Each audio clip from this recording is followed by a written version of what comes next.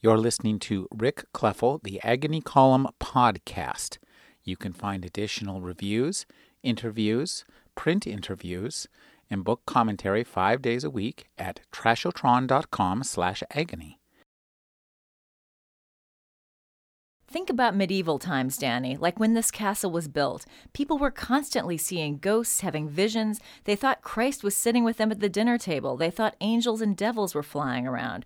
We don't see those things anymore. Why? Was all that stuff happening before and then it stopped? Unlikely. Was everyone nuts in medieval times? Doubtful. But their imaginations were more active. Their inner lives were rich and weird. Imagination. It saved my life. I was a fat kid, adopted. I didn't have many friends, but I made things up. I had a life in my head that had nothing to do with my life. And what about people in medieval times? They saw one shitty little town their whole lives. Their kids caught a cold and dropped dead. They had 3 teeth left in their heads by the time they hit 30. People had to do something to shake things up, or they would have keeled over from misery and boredom. So Christ came to dinner. Witches and goblins were hiding in corners. People looked at the sky and saw angels. So Christ came to dinner. Witches and goblins were hiding in corners. People looked at the sky and saw angels. And my idea, my plan, my mission is to bring some of that back. Let people be tourists of their own imaginations. And please don't say like Disneyland, because that's the exact opposite of what I'm talking about. People are bored. They're dead. Go to a shopping mall and check out the faces. I did this for years. I'd drive out to the malls on weekends and just sit there watching people, trying to figure it out. What's missing? What do they need? What's the next step? And then I got it. Imagination. We've lost the ability to make things up. We farmed out that job to the entertainment industry, and we sit around and drool on ourselves while they do it for us. Jennifer Egan's first novel was The Invisible Circus. Her second novel, Look at Me, was a National Book Award finalist. Her new novel is The Keep. Welcome to the program, Jennifer. Thank you so much. Jennifer, I've seen some comments about your books, and they are very different in tone and subject, but I think they all have one commonality that strikes me as very strong, is I believe that you are the queen of the blank slate. Well, thank you. That's an honor I'm happy to accept. There seems to be a theme of blank slates, pasts that are hidden and need to be filled in, faces that are changed and replaced with something indistinguishable from others, pages that are filled with stories and words. Is this something, did you have an experience with a chalkboard in your youth? No, it's funny. When you first said blank slate, I interpreted it in a slightly different way, which I also really like, which is that I feel like when I start a new book, I like to feel that I'm basically throwing away everything I've done before.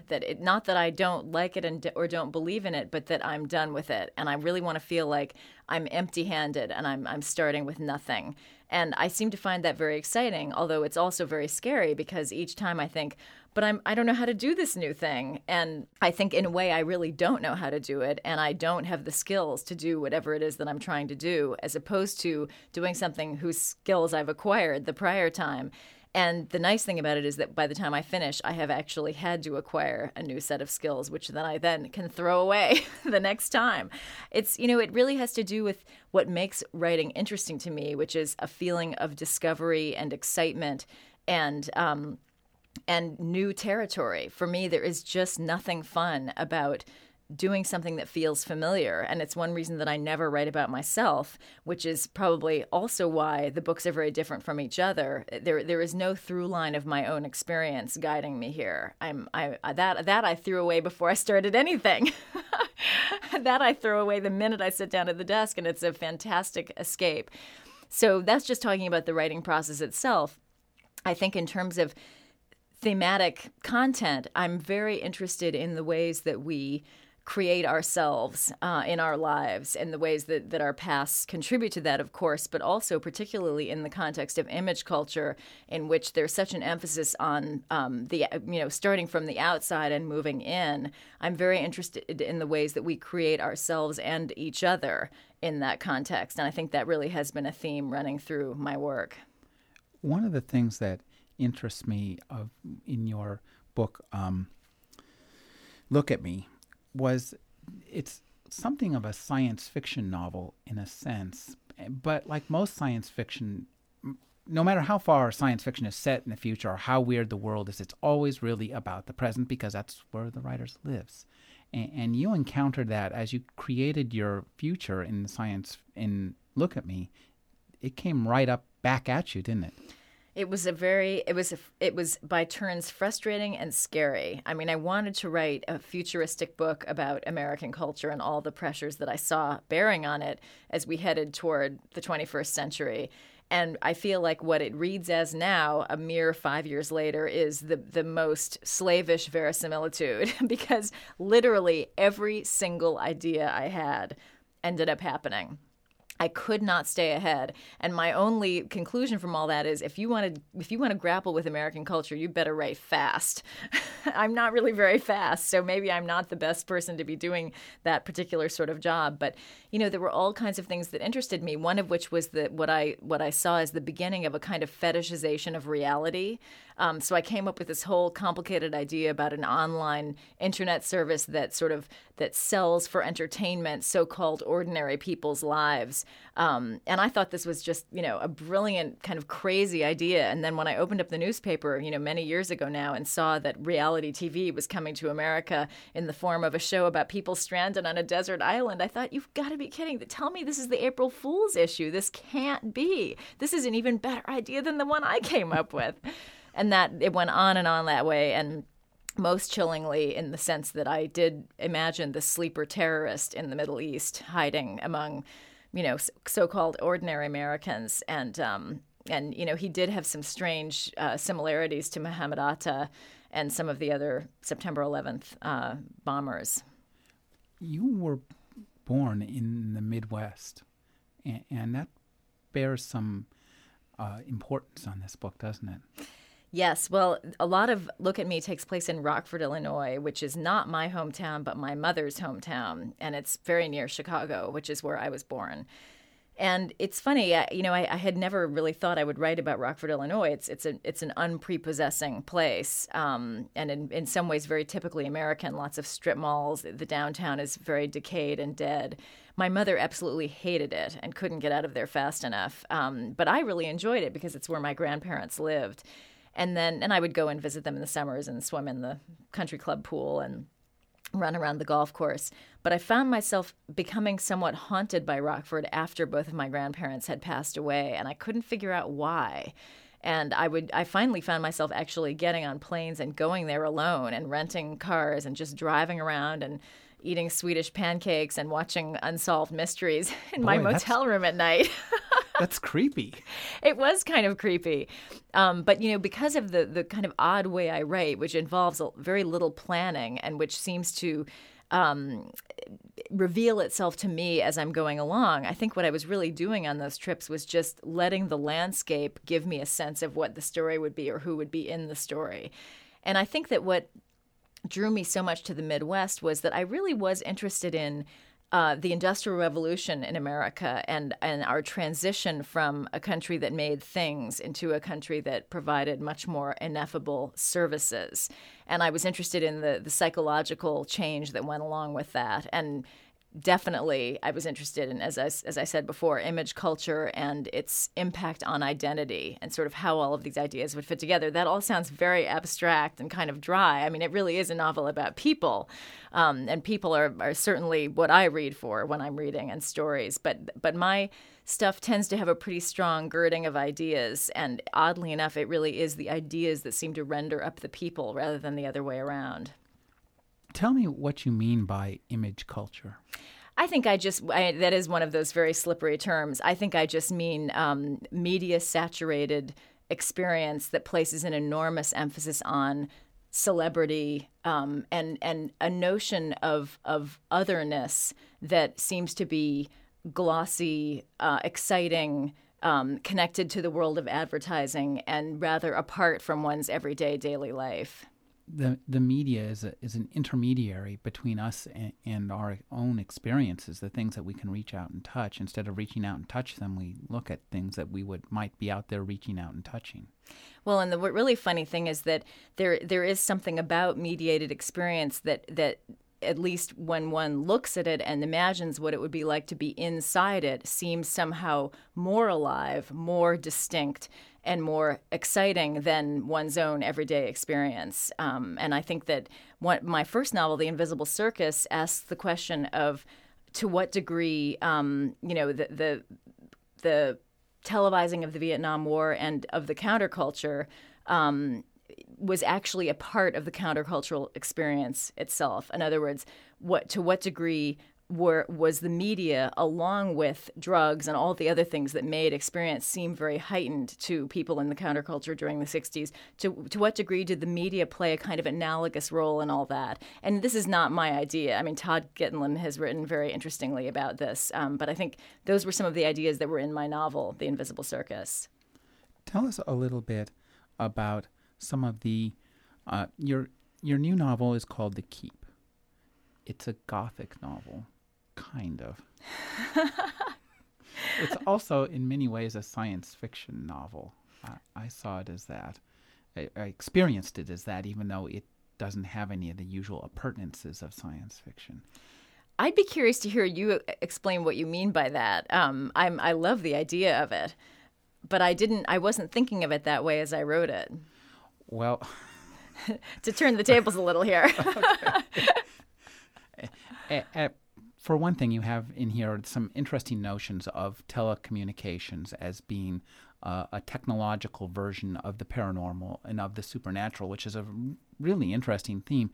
But the way that you actually deconstruct literary forms, if literature is a technology, then of course you can look at the future of that technology, and you have taken The Keep has a sort of futuristic feel for a novel. It's like what you would expect the novels of the future to be like. It's the different pieces have been broken down and reassembled in a slightly different way, and some things are pulled up to the front that are usually hidden, and other things are rolled to the back that are usually up front. That's totally fascinating.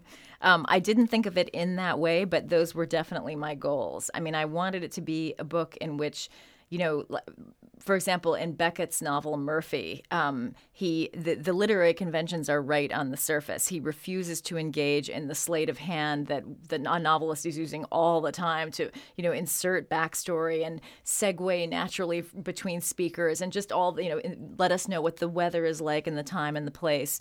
And I was kind of interested in not engaging in some of those things and letting it feel a little rawer and rougher. And the key, and more than that, I think what you're saying, to try to just move things around in a way that would make them feel a little bit more new. And so the way that I found to do that, I knew I wanted to write a Gothic novel, and that idea came to me somewhat out of the blue, but it really took hold of me. And I read a lot of Gothic fiction, especially the really old stuff, which is so crazy and weird and fun. And I loved the idea of using some of these conventions, especially the old structure, the old house or castle that's almost always somewhere near the center of Gothic fiction. And and a lot of the other stuff too, the texts inside texts and all of that. But I really, really struggled with the voice, because I was essentially trying to use the voice of Look at Me, which is, as we were discussing, a very kind of an urban, ironic, very plugged in sort of sensibility, very contemporary and somewhat sophisticated. You feel that the speaker is educated. And I found that voice was really useless in dealing with this Gothic material. And the question I kept having as I tried to write it was, why would this voice tell this story? Why would this voice be interested in this material? I couldn't come up with an answer to that. And as a result, it was impossible. I couldn't do anything. And then at a certain point, I found myself I'm trying to write a novel. And I think I knew right away that I wasn't saying that as myself. I was not expressing my own frustration. I was speaking as a different speaker.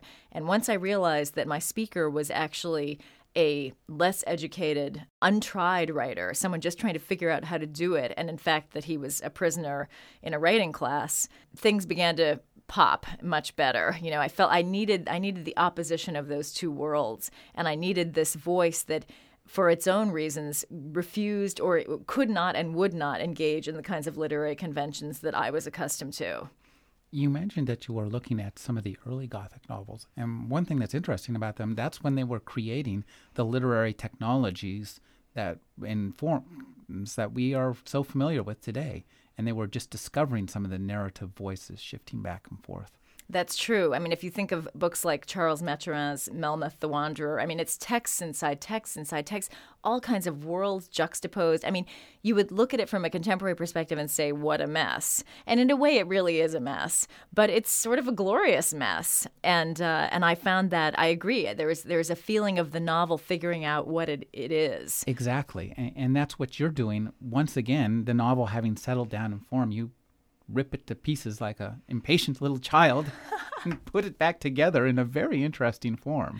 Well, one thing that I find sort of curious is that people always credit Joyce with really having done that and introduced modernism and found all these new and amazing things that the novel could do. But if you look at the very first novels, like Don Quixote or Lawrence Stern's Tristram Shandy, those books are totally what we would call postmodern. They are completely about themselves being written. They break every so-called rule about literary convention. They're absolutely wild. I mean, and they are not a mess. Those books are very fine.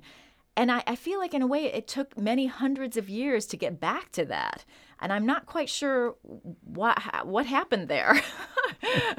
But I think that this kind of experimentation has existed from the very, very beginnings of the novel. And the idea that it shouldn't be done or that it's somehow, scary to do it, I think is really, there's a lack of understanding of actually how this form came to be.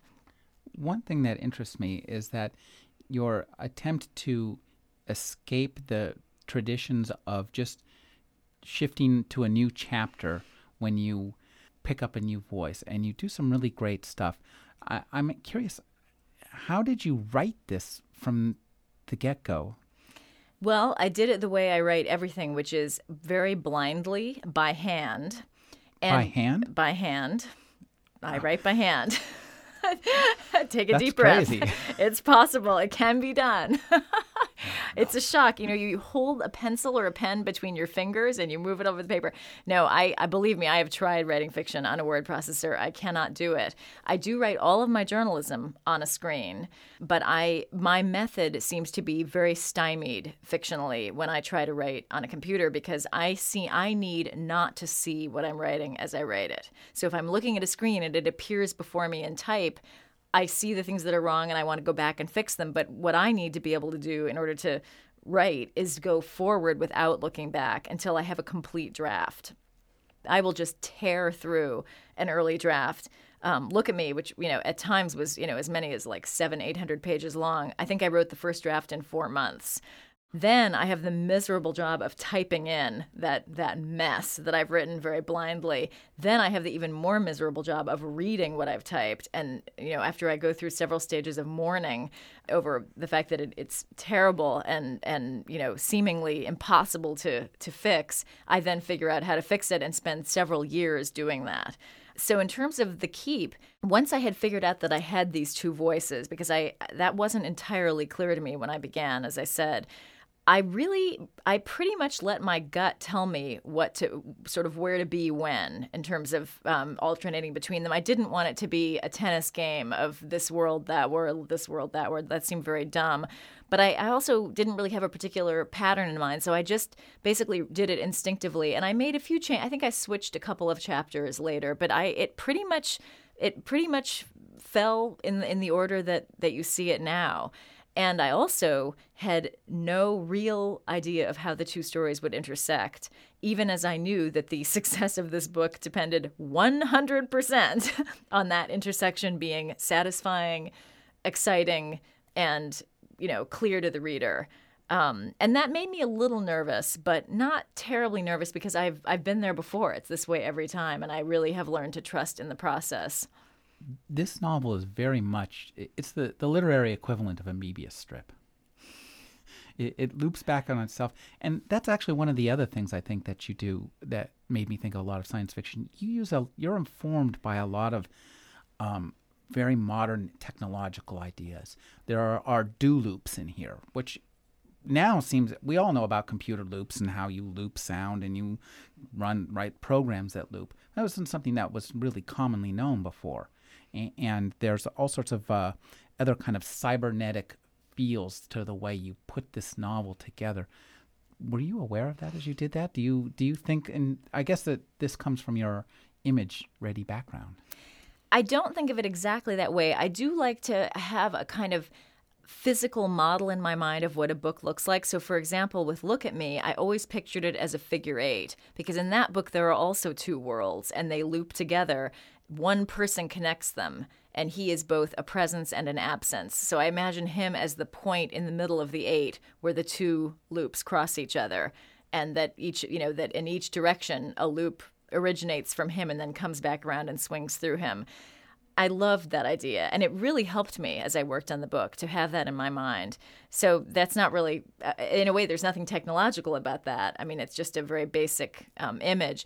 With the Keep, I never found something so crystalline to capture the shape of it for myself. But one thing I did think of was that I liked the idea that I knew that there was some way in which these worlds that are happening alongside each other at a certain point collapse into each other and become one thing in some sense, one thing that is both very thin and very thick. So the way I thought of it was a little bit like a cylinder suddenly collapsing into a circle, 3 dimensions becoming 2.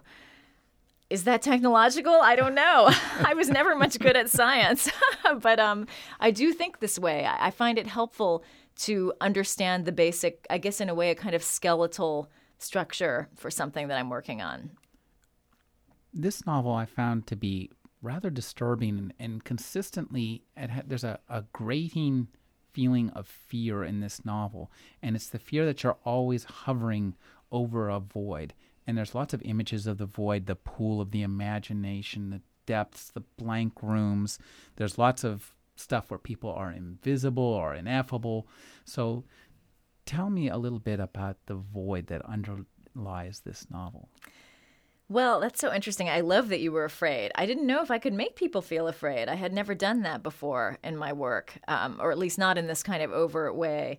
And I also wondered, because the book is funny, and yes, it's very funny. I wondered, that the humor of it was clear to me, but I couldn't tell. I kept asking myself, can something be funny and scary? Can that really happen? I couldn't think of any. You would probably know better. Any books that really do both. And I thought, now, can you do them at the same time? Like, is that possible? Can I go that far? So I'm glad to hear that you found it scary. I think that the void of this book is something that I certainly feel in my life. And it's something that Danny, the protagonist of the castle part of the story, in a way captures. I mean, he has his own vocabulary to describe his worldview, and the two poles that he seems to move between are what he calls alto, which is a state of basically the highest state he feels he can achieve, which is basically a state of total connectedness, a state in which he can see clearly and be seen clearly, a kind of transparency between himself and the world, in which he feels essentially that he has everything. That's basically what that describes. And then the negation of that he describes as the worm. And that is a state in which basically everything becomes nothing. And he experiences that as this parasitic, a corrosive presence just eating away at the everything that he would like to have from the inside, so that suddenly it's all gone. In a way, I think what interested me about that, first of all, I actually can relate to that personally, even as I say I never write about myself. That feeling of not being able to figure out whether a sort of binary approach to life in which it seems sometimes like you're on top of the world or you have absolutely nothing. That seems very familiar to me. And I also think that there's a kind of connection between that and some of this technology, certainly internet and, telecommunications technology, because on the one, it always embodies this paradox.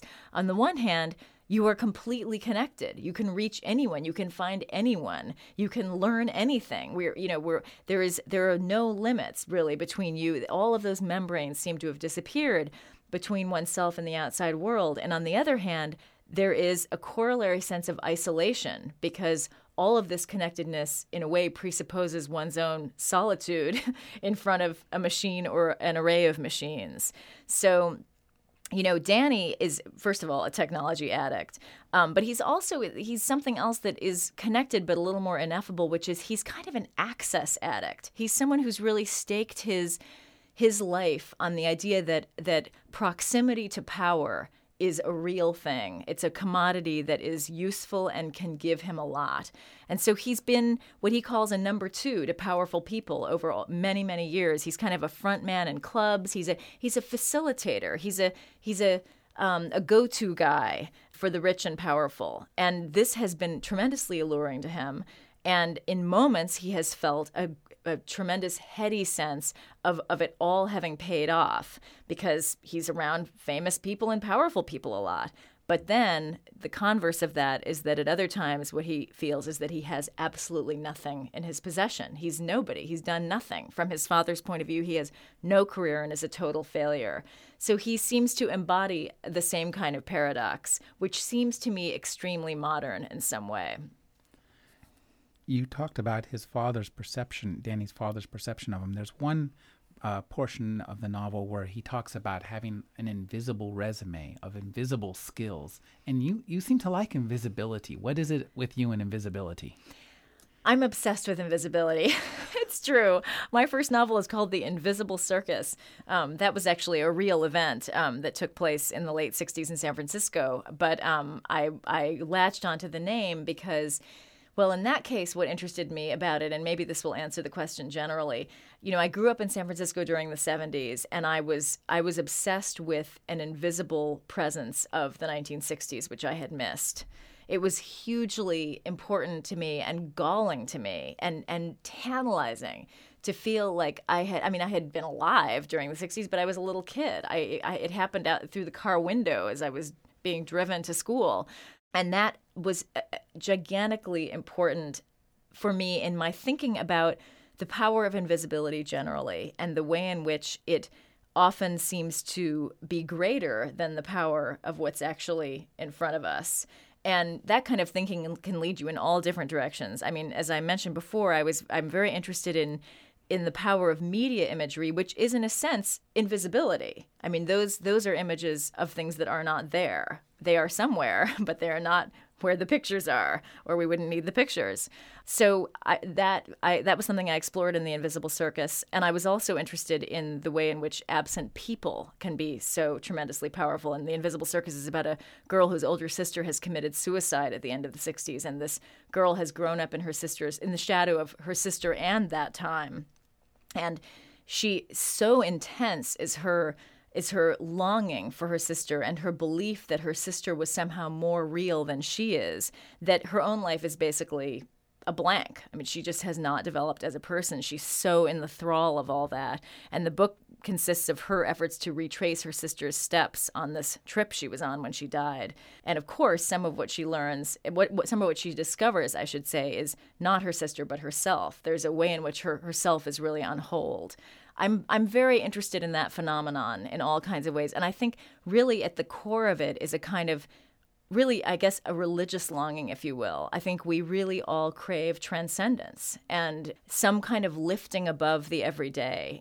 There is no culture in the world that doesn't have some kind of religious expression. And I think it's all about that desire to be lifted up, to rise above. And I think that the media, that mass media and these images, which are so powerful and act so sometimes on our imaginations and our unconsciousnesses without our even knowing it, call to that will to rise up. And they do it through these images of what are not there. So those are some of thoughts I have about invisibility. One thing that you talk about in The Keep that I thought was really fascinating, you make a parallel between our modern technology and telecommunications technology and old perceptions of supernatural experiences. And that speaks to this idea of seeking a religious experience of the world, even in our current technological society. I have to say that wasn't in my mind in the way that it appears in the book when I started. What I loved was the idea of juxtaposing the Gothic environment, if you will, which I would think of as one that's essentially cut off from the real world, whatever that is, but from everyday life, and infused with this sense of the possibility of the supernatural. I love the idea of juxtaposing that with hyper-connected telecommunications just because the feeling of the two seemed so different. And I got the idea for the book when I was visiting a castle myself in Bouillon, Belgium. with my husband and our little baby. My husband had a job in France, and we went there during a free day, and I thought, oh, this is so incredible. I think what I loved about it was the feeling that it was so apart from the kind of communication that was really permeating my life at that point, it seemed. So what I originally thought was I'm going to let these two worlds collide and see what happens, and especially delight in watching the Gothic trump the connected telecommunications. And indeed, that does happen. I mean, Danny brings a satellite dish to the castle. It's history within a day, and he is cut off. But what I wasn't thinking about when I had this idea was the kind of odd parallel between the two states. Because, a state of connection, of technological connection, is all about being in the presence of disembodied figments of people that we are communicating with either through typing or the phone or whatever. But there's this sense of disembodiment in all of that. And it's exactly the same in the Gothic environment, in which there's this possibility of the supernatural, that actually they echo one another. They're analogous rather than sheer opposition, sheer opposites. And that was really fascinating to me. That was a discovery. There's a really great and rather terrorizing scene when Danny is talking to Martha on the phone, and he begins to suspect that he's not talking to Martha, that he's reached somebody else who's mocking this. And that speaks to that kind of void that underlies everything. Tell us a little bit about that. That's a really scary idea. I mean, in a way, this is really the worm in action as Danny conceives of it, because he's madly in love with this woman. He has been cut off from her, but now, wonderfully, someone has handed him a cell phone, and he's actually able to call, and he reaches her. But by then, he has been so wigged out by the Gothic environment that he's been in, and also his head has been a bit turned by his cousin Howard, who has all kinds of beliefs about the imagination and its power, and a lot of distrust in technology, and who has raised the question of, how do you really know whom you're talking to, things like that. So when Danny reaches Martha, he feels like it can't be she. It can't be that he's actually talking to her. It seems impossible. It's as if he's from another century and is expected to believe that this little machine he's holding can actually lead him to another human being. So because he feels distrustful, he keeps asking her to identify herself and prove that it is indeed Martha. And she, of course, finding this to be a very unconventional, abnormal conversation for Danny, not surprisingly, begins to question whether it is he. And so in the end, they hang up the phone, both enraged, feeling that they have been duped by a stranger posing as their beloved. And it's the last conversation they have. One of the fears that you evoke in this novel is the fear of madness, that we might just lose it in a second and never get it back again. Well, I'm definitely a believer in a spectrum between the mad and the sane. I don't think there's really a clear moment where one ends and the other begins. I know well some people who are considered to be technically mad, and I find many similarities between their perceptions and my own. And I think that what's also interesting to me, what I was trying to explore too here, is that Danny, basically what happens in the Gothic environment is that he begins to feel besieged. He gets paranoid. He thinks that everyone is against him, particularly his cousin Howard, who has control over the environment that he's in. And good reason to be against Danny as Absolutely, well. Because Danny committed a terrible offense against Howie when they were children. And what interested me, and in a way there's a parallel here with something like The Turn of the Screw, part of it, what interested me was watching Danny's mental security collapse, although that happens fairly easily. But what interested me even more than that was the way in which his feeling of being besieged and threatened made him take certain actions which had every potential to make him into the monster that he believed was against him. And this is so much how The Turn of the Screw works. There's a governess with two little kids. She's in this cut-off environment. She begins to see these apparitions, and she becomes convinced that the children are in cahoots with these ghosts. And she takes certain steps to try to free the children from this terrible demonic influence. But in the course of doing that, some not very good things happen to the children. So the question is she really helping them, or is she, in fact, the monster who is besieging them? it's a great question. It's also, I think, a pretty important question to ask right now. I mean, this is not a political novel, but surely, the question of what paranoid actions make of us is a worthwhile question to ask right now. Yes, it's the old Nietzschean question of hunting monsters and becoming them. Exactly. For a novel that's filled with all the wonderful modernistic touches and the technology, you also have some beautiful scenes that could just strictly be transplanted out of a 19th century novel, and I'm thinking of the scene with the Baroness. Well, yes, Danny, in a way, the critical event that makes him cross over into Gothic land, if you will, is his encounter with this 98-year-old, we think, Baroness, who's the last remaining descendant of the family that has held this castle for 900 years. Funnily enough, she actually is modeled on a real person. When I first came to New York, I was trying to support myself and write, and I got a job as a private secretary for a woman named the Countess of Romanones. And she was American-born, but had worked for the OSS during World War II and ended up meeting and marrying a Spanish count. She was very beautiful. She had been a model for Hattie Carnegie, and she's still alive. She was a big personality, just a fascinating, difficult, complicated woman. And I worked for her from 1 to 6 every day for 2 years as she continued to write these books, which were actually big bestsellers at the time. This was in the late 80s. One thing that was interesting about this job was that it made me aware of a whole layer of deposed European royalty that still takes itself quite seriously. She would get these huge engraved invitations from Russian princesses. I mean, this was during the Soviet Union. I would look at these thinking, this can't be for real. These people can't mean it. But they absolutely did mean it. It made me interested in this abstract monarchy, back to invisibility, that's still this strict hierarchy that still exists. It existed in all of these people's minds. And I think somehow I knew that I would have to return to that. So when I found myself in Middle Europe in a castle, it just seemed time to bring in an old baroness to get things rolling. And as much as we've talked about this novel, we haven't even really peeled back the first layer. There's a second layer here because Danny's story, for as fascinating and compelling as it is being told by somebody who's also undergoing some fairly compelling experiences himself. And they're the source, I think, of a lot of the humor in the novel. You have poke a lot of fun at literature and literary forms. Well, respectful fun, but yes, I mean, Ruthless. I guess I'm a little like the Baroness in that way.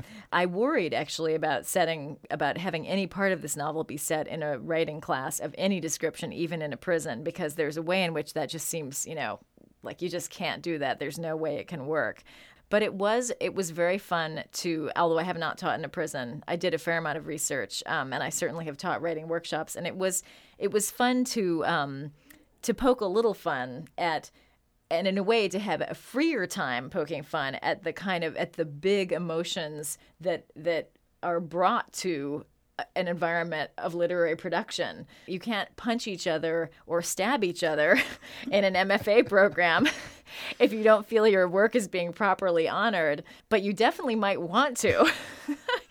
And the thing about this environment is that they actually can go ahead and do it. So there was a kind of unbridled quality to the emotions at stake. And it was a lot of fun, I have to say, to explore that, even as, in fact, it's a scary and a kind of sad story at the same time. But I did have a good time with that, I'll confess. You also just make fun of literature itself. You use your metafictional techniques to get past the impatience. I'm not going to bother to give you all that backstory. I'm just going to tell you what happened and drop these lumps of exposition in a way that in less skilled hands might seem really annoying, but for you it's a delight to read these portions. Well, it was definitely a risk. I'm glad to hear you say that. And I also have to admit that I cut back a little on that. I would say there was probably 25% more of it than there is now. And that may have, at one point in the novel's life, tipped things a little bit into the smirky, which is never fun for a reader. So I pulled back on that. But yeah, I mean, as I said before, I like the idea of it's not, I mean, my thinking was not just, oh, let's make fun of this, but more, let's do it a different way and see how it turns out. I mean, I've certainly engaged in all of those conventions and will continue to, of backstory and the sleight of hand of moving through dialogue and just moving around in time and space. But because I was writing as Ray, a guy who wouldn't know how to do that, and I had a feeling wouldn't want to do it, I was forced to find a different way to do it myself, and I found that really freeing. I mean, it goes even further. You know, I think I've always been what you would probably call a lyrical writer up until now, meaning that on some level, I really was trying to make the prose beautiful in some sense. Like that was the standard I was holding myself to. And writing as Ray, I gave that up because that's just not the way he would think or write. And so it's not that there isn't beauty in here, but anything that comes along really happened by accident. It was never me thinking what image would capture this thought or this vision. It was more Ray kind of jamming words together in whatever way he could, and if a kind of beauty erupted from that, so much the better, but it didn't happen in the usual ways that I was used to. So as much as, certainly there's a fun poking aspect to it, but I also felt that I wanted it to be more distinct and vivid and just fresh. I just wanted a kind of freshness that for me came from letting go of some of those conventions or, you know, going about them in a very awkward way that certainly underscores what is being done, but at the same time lets me do it in a different way. It allows you to really ratchet up both the tension and the pacing of the novel incredibly, so that it reads really fast. Well, one thing is, you know, I struggled with the question of how Ray would write dialogue. You know, I've never been someone who has written without quotation marks. I've always done it in the very standard way because my feeling was you employ the convention so it disappears. You don't, if you call attention to it, then you're actually it's inefficient. You're drawing your attention and other people's attention to something that could just go without saying. So just write dialogue the normal way. But I couldn't see Ray doing that. I couldn't see him using quotation marks or trying to find different ways of saying said, for example, which is a big challenge when you're writing dialogue. I couldn't see him doing it. So I immediately, writing as Ray, I found myself using the dramatic format for dialogue, speaker, utterance. In a way, you could say, well, that's totally pretentious. How dare you? And in a way, I think it's fair to say. But for me, it felt like the only way. And it is extremely efficient. I didn't have to write the word said at all when I was writing the castle part of the story. So it may be that there was a shorthand feeling to some of this that came of letting go of some of these more complicated literary conventions. And just one more thing about the idea of poking fun. I think one reason I feel that okay about the fun poking is that really, in the end, this is like a paean to the power of literature. There is in a way, one of the things I worried about most was, is this just too optimistic? Is it too much an homage to the power of the imagination to create worlds? I think, in the end, this is probably my most optimistic book. Which is a little strange given the scary abyss aspects of it. But I do end up really, I think, with an affirmative view of the power of literature in the imagination, which I'm not sure I even have. It's the point of view of this book, but not necessarily mine. It does really speak to the power of the reading experience. And one of the things that's unique about reading, and this is very important in this book, is that reading demands an act of the reader. It's I believe the only art form where you actually have to work to get it. Other art forms, you just sit there and kind of let them wash over you. Reading, you actually have to work, and I think that's what makes it unique and potentially much more powerful to the reader than any other art form. I've always felt that. There is, just in the act of doing it, there is an engagement and an investment on the part of the viewer or the audience member or the partaker that is different. And I also think it's a reason that sometimes books can have such a lasting power. I mean, you spend a portion of your life with a book. It may only be a few days, it may be a few months, but there's a real-time aspect to reading that I think makes it a deep part of the fabric of one's experience in a way that it is hard for. But it can happen with music too, when you listen to something again and again and again, and then you hear that song, and of course it evokes that period of your life. And I think reading can have that same quality, and it can have a feeling of having happened to you, which I think is interesting. And I find that very much as a writer that, for example, with Rockford, Illinois, I've found myself longing to go back there again recently, which is really a surprise. And I've asked myself, well, why? Why would I do that? I mean, I don't have any relatives there, and I've already written the book that I wanted to write about it. And I think it really is a feeling that something happened to me there, but what that something is look at me and not my own life. It's as if I want to go back and visit the characters. It's as if I feel it holds something for me because the experience of writing that book was so powerful, and that feels connected to Rockford. That's fascinating. It's kind of weird. You use some elements of genre fiction in this book, shamelessly and entertainingly. Most obviously the Gothic fiction. What made you decide to reach into that toolbox? And you talked about Look at Me as a futuristic satire. What makes you think that you can reach into the genre fiction toolbox and come up with literature? Well, I think that as with all things that I do fictionally, it is more instinctive than anything. I mean, it wasn't that I sat back and thought, ha, here are some tools, look what I can do with them. I felt a kind of almost childish excitement at the idea of going into the Gothic world. I had not really thought about that genre in particular, but looking back, I mean, I used to watch Dark Shadows after school, much to my mother's misery, and I had to do it when she wasn't home. But I loved it. I couldn't get enough of it. It's so cheesy. I mean, Daphne du Maurier's Rebecca was a book that absolutely took over my life one summer when I was 11. I died for that book. I would never want to read it now. I doubt it's very good, but something about those archetypes, the doubling, the sense of an alternate self, always the old structure with so much history on it and under it. And I think also the idea of texts inside texts, this layered quality. I wasn't thinking of those things in particular when I felt this longing toward the Gothic, but when I got deeper into the longing and started reading more or rereading, I felt an absolute enthrallment at the idea of using some of those things.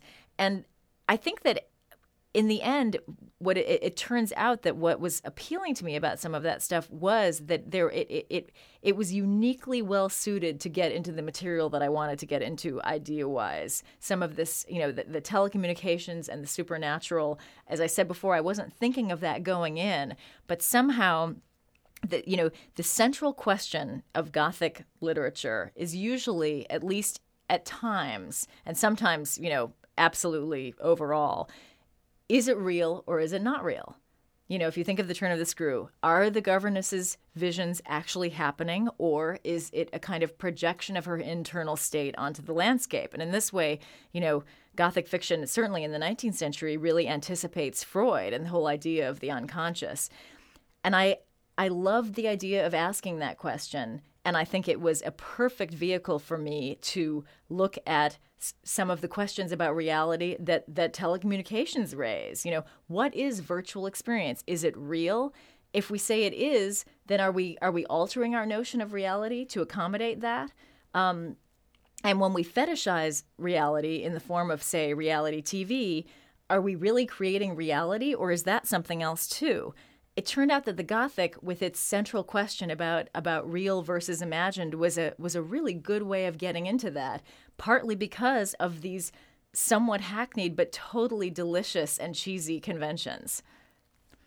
One thing that strikes me when you spoke is the idea of fiction's power to externalize our interior conflicts. And that's one of the things that science fiction and horror fiction are really good at, is to we can't talk about some of the things that are within us, but maybe we can describe a monster that describes them better than trying to describe our own feelings. And, this gets back to, this is a little bit like dreaming. I think that we write as a way of trying to understand what we think. We externalize it and then we see it or we read it. And I think, again, I think because in some way, what all of this collapses into, back to my idea of the cylinder that turns into the circle, it collapses into its own made-upness. I mean, in the end, we are not sure what's real and what isn't. I certainly don't answer that question. And what I hoped for was that the question would become irrelevant, that it wouldn't matter. It wouldn't that having it be unreal wouldn't mean we had nothing, and having it be real wouldn't mean that we have everything, but that we would see or remember that this is a book that someone named Jennifer Egan wrote, and that the reason I write these books and that other people do, and the reason that we all love to read them, is that it's fun and that it gives us a chance to learn things about ourselves and to ask these questions in a way that can be exciting. Jennifer, you've done quite a bit of, or some, journalism. You do this on an annual basis now, and you've done some really interesting things. Tell us a little bit about some of your excursions into the world of journalism, what you did, and why you chose to write about the things you did. Well, again, it is somewhat instinctive. I basically just take on stories that interest me, and I'm sometimes not quite sure why. The journalism has always been connected to my fiction in a way. Right from the very beginning, the first piece I did for the New York Times Magazine was about young models living in New York. The reason I agreed to do it was that I was trying, Look at Me involves a model whose face has been destroyed and reconstructed, and she tries to re-enter her old life with a different face. I was having zero luck getting any access to the modeling world of New York, which I needed to learn about in some detail. But no one gave a damn about some unknown novelist wanting to learn about their work. I mean, it meant nothing to them. So I correctly guessed that if I called in the guise of a New York Times reporter, I might get a slightly different reaction. And that turned out to be true. And what I figured at the time was, well, the story is probably not going to work out because I have no idea what I'm doing, but at least I'll get my research done. But it turned out that, with enough work, many, many months, the story actually worked out too. And so that was basically the beginning of this moonlighting career of mine. And the two have continued to intersect in odd ways. I mean, sometimes, for example, there was a piece I did right before I finished Look at Me, which was about gay teens, closeted gay teens, and their out online lives. And I was kind of fascinated by the idea of that, although I didn't really know why. And it turned out that it was really, I think, in some ways, the inception of some of the thinking that has found its way into The Keep, because it was really my education in what it meant to have a virtual life and how complete and gripping and totally engrossing such a life could be, because these kids described their online lives as their real lives because they felt like they were living a lie in their so-called real lives at home. They were pretending to be heterosexual, and they felt like no one knew them and they were totally isolated. Whereas online, they felt that they were understood and were part of a community, and in fact had very intense, love relationships as well. That was really, it was one of those things that I knew that people did this. I had certainly heard of virtual experience, but I had never so viscerally understood what it meant. And as a journalist, I had to learn a new way to do my research because I couldn't see these kids. I mean, I did actually meet one, but for the most part, my research consisted of IMing, which I had never done before, and lots of email with these kids. So it raised certain questions about the reality question in their lives, and also in terms of what it meant to really do journalism. So that was an example of something that I picked not knowing why, and found to be really useful and deeply motivating from a fictional standpoint. And that seems to happen again and again. I've learned about all kinds of things. Some of them don't find their way into my fiction, but I think that they're important to me personally. Like I did a piece about Catholic seminarians, very conservative seminarians. And my father was supposed to be a priest. I'm from my father's side of the family, Irish Catholic, south side of Chicago. My grandfather was a cop.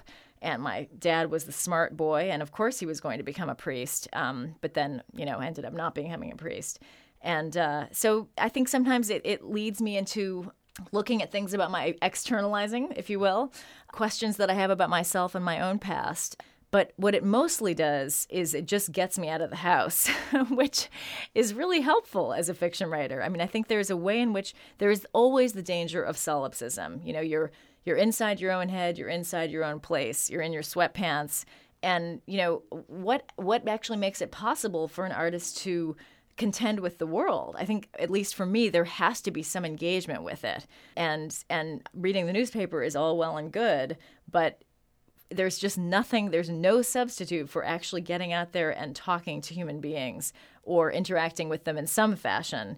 And I think that's been the really critical thing that the journalism has done for me. It has maintained a level of engagement and a rather steep learning curve over time in terms of my sense of what's going on out there and my relationship to it. You spoke of yourself as teaching yourself anew every time, starting with a blank slate, as it were, every time. And I'm wondering, do you foresee a time when you're going to come back and have all these tools in your box, the metafictional tools from the Keep, narrative style from the Invisible Circus, and Look at Me, and say, okay, now I know these tools. I'm going to use them to build something? Well, I think I'm always doing that. I mean, I think in a way the blank slate is a little bit of an illusion. You know, even if the only tool I'm taking with me is a kind of faith in the process that makes it all easier, that's huge. And I think that it's, you know, there's something, I don't mean to be disingenuous. I think there is a way in which, of course, I am bringing something with me from one project to the next. But, I mean, I feel like there almost isn't time for repetition. I mean, if the goal is really to create work that is going to last and be interesting in a big way, I've got to keep moving. I mean, life is really short. My goals are big. I want to stay out ahead of everything I've done. That's just my way. And so I'm sure that all of the things I've learned will always be useful, but I have a feeling I will always at least have the sense that I don't know what I'm doing, because that means I'm trying new things, and that means I'm continuing to move. And I really feel that's a standard that I will probably continue to hold myself to. What are you continuing to move towards now? Well, I'm interested now in writing about, I think having departed from verisimilitude for the Keep, I'm interested in re-engaging a bit with American culture in a more immediate way. I'm interested in the period in New York right after World War II, and the kind of optimism that I sense was felt at that time. And I'm pretty interested in looking at all of the changes and trajectories that have led us from that moment to the one that we're in now. I'm really interested in a multi-generational book, which I've never done before. That seems technically very interesting to me. And I'm also I'm interested in women who worked in the Brooklyn Navy Yard, of whom there were thousands during the war, and ships. I'm thinking a lot about ships. Where all of this will lead, I don't really know, but I think the mere fact of setting it, at least beginning it in the 40s, and having it cover more than one generation will pretty much guarantee that I will be on very different territory than any of my previous stuff. We'll look forward to returning to you when you have finished covering that territory. We've been speaking with Jennifer Egan. Her new novel is The Keep. Thank you for joining me, Jennifer. It was a pleasure. Thank you. You're listening to Rick Kleffel, the Agony Column podcast. You can find additional reviews, interviews, print interviews, and book commentary 5 days a week at trashotron.com/agony.